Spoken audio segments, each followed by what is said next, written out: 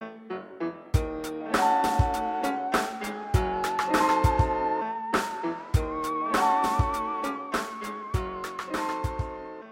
and welcome to another edition of Lockdown Movies. This is the special bonus series of podcasts from Screen Brum, where we are, as you are, all in lockdown, stuck at home, but we are using the opportunity to watch films, watch TV, and also reach out to talk to some of our friends and find out what they've been doing. I've got an expert today to talk to us about horrible children. Is that right?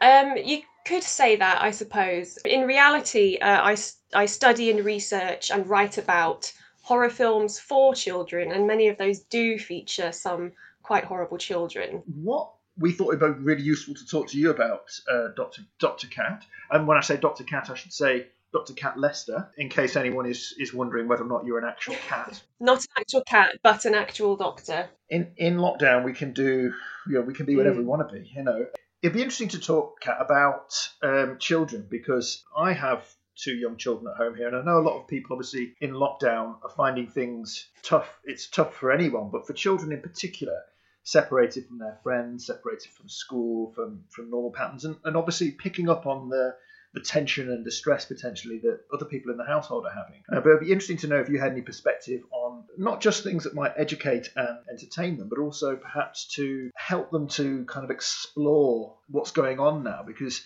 horror films for children, they are something that do that, aren't they? They help them to kind of understand the way the world is. That's right. That's a prevailing perspective of children's horror, or horror in general, which is that by presenting frightening situations, horror can help people, both children and adults, work through their problems in fictional scenarios. That's very specific to horror in the sense that those scenarios can be very frightening, but it's not just specific to horror in the sense that all sorts of other genres, non-frightening genres, can do similar things in different generic contexts. For yourself, first of all, before we talk about sort of things that might help children or children might enjoy, are you watching things to help you through lockdown? I am watching a few things. Mainly, I'm trying to get through lots of the films and programs that have been stacking up on my DVD shelf or on my Netflix list for a really long time. And I've been rewatching some old favourites that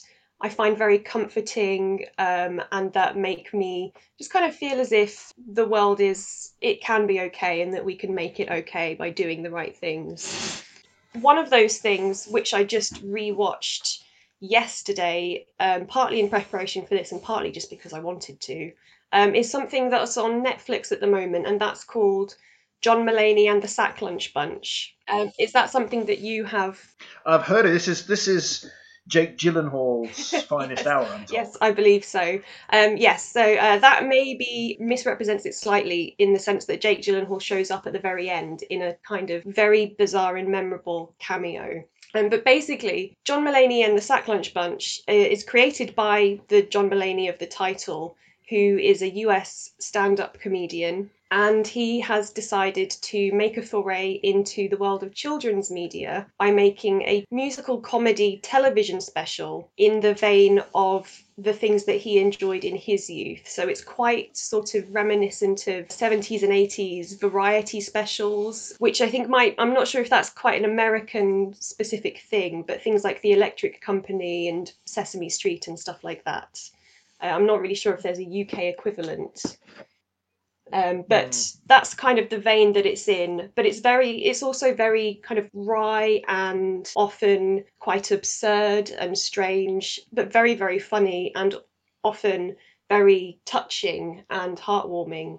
So essentially the premise is that it's a sort of sketch musical comedy show where Mulaney and the children of the cast, the titular Sack Lunch Bunch, talk about their problems. They talk about their fears, they talk about the things that frustrate them, they talk about the random thoughts that pop into their heads. So for example, there's one extremely good and relatable musical number where a boy sings about how the only food he likes to eat is plain pasta noodles with a little bit of butter, and does this amazing choreographed dance about this problem and how annoying it is to to only like one type of food. And as someone who was a picky child growing up, I related to that. It sounds like the sort of thing that would be quite comforting in lockdown. Just this idea of acknowledging that things aren't simple for kids. Yeah, exactly. And I think one of the things that I really appreciate about this show in particular is that it's not necessarily trying to offer solutions to these problems, because sometimes problems don't really have solutions or easy solutions. Sometimes it can be just as beneficial for people to go, yeah, you know what, that does suck. Can't really do anything about that right now, but that does sound really annoying, and we can sing about it to try and get some of that frustration out. Well, that's pretty much sums up the lockdown Yeah. perfectly. So that's on Netflix, the Sack Lunch Yes, Bunch. Is there anything else that you would recommend? absolutely.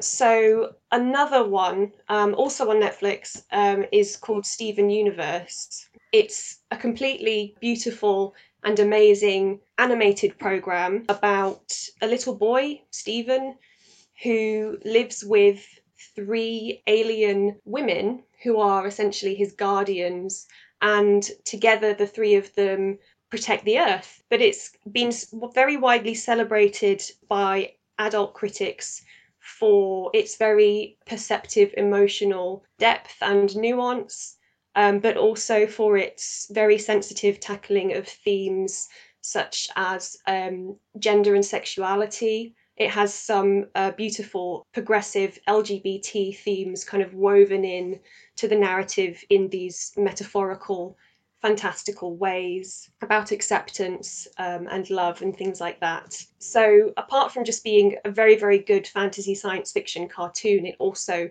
addresses those things and, tells kids it's okay to be a certain way, to be who you are, to love who you want to love, and you should also accept people for that as well. Sounds fantastic. Is it something that an adult could watch enjoyably? I mean, I suspect you regard the distinction as absurd anyway, don't you? A little bit, yes. But so the reason I found out about Steven Universe was precisely because it had amassed quite a large adult following. So especially amongst adults without kids and among adults in the queer community because of the themes that I just mentioned. And I've watched it. I've watched all of it on my own, and I would say it's definitely one of the best television programs out there at the moment, whether for kids or adults.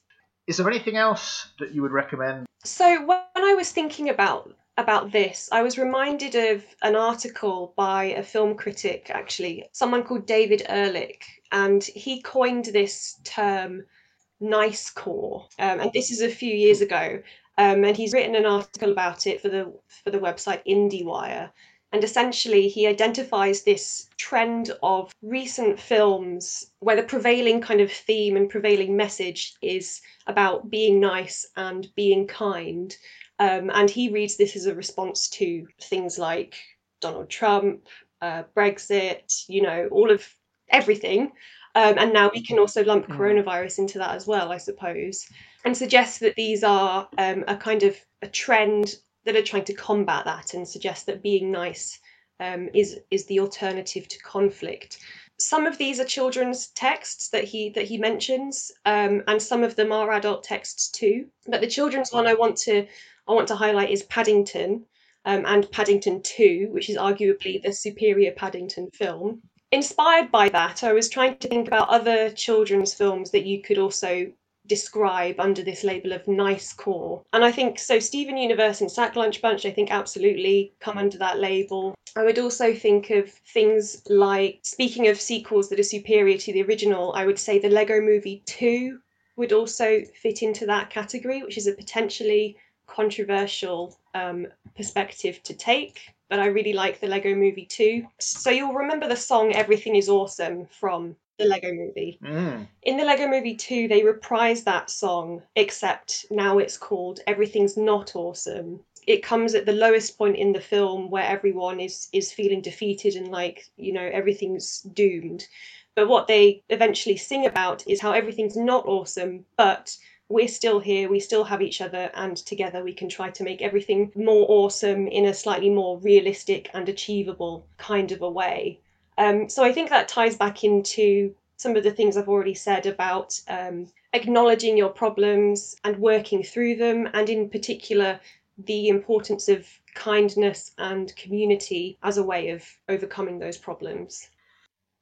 Is there anything else that you would suggest for the perhaps the parent who's their wits end trying to keep the kids happy? Along this theme of the importance of niceness and community, maybe I'll just suggest a couple of things that maybe adults can watch, perhaps after the kids have had their fill of Steven Universe and have gone to bed very happy and content. One of those things is the sitcom The Good Place. I feel like I'm not going to really say much about that because it is a very easily spoiled show if you know too much. But obviously, those who have heard of it or have watched it know that it's very, very heavy on philosophical themes, but also weaves that very nicely with slapstick comedy and kind of more typical sitcom humor, and essentially is all about how to be a good person, and the central kind of message being, or question being, what do we owe to each other? We owe each other support and kindness, and that's how you make the world a better place. And it's also just really funny. Dr. Cat, we've come to the end of our time. I've got a cake in the oven that needs to be taken out, so I better go and look at that. Goodbye to everyone, and I hope you have a good lockdown, or the best possible lockdown than you can have in these circumstances.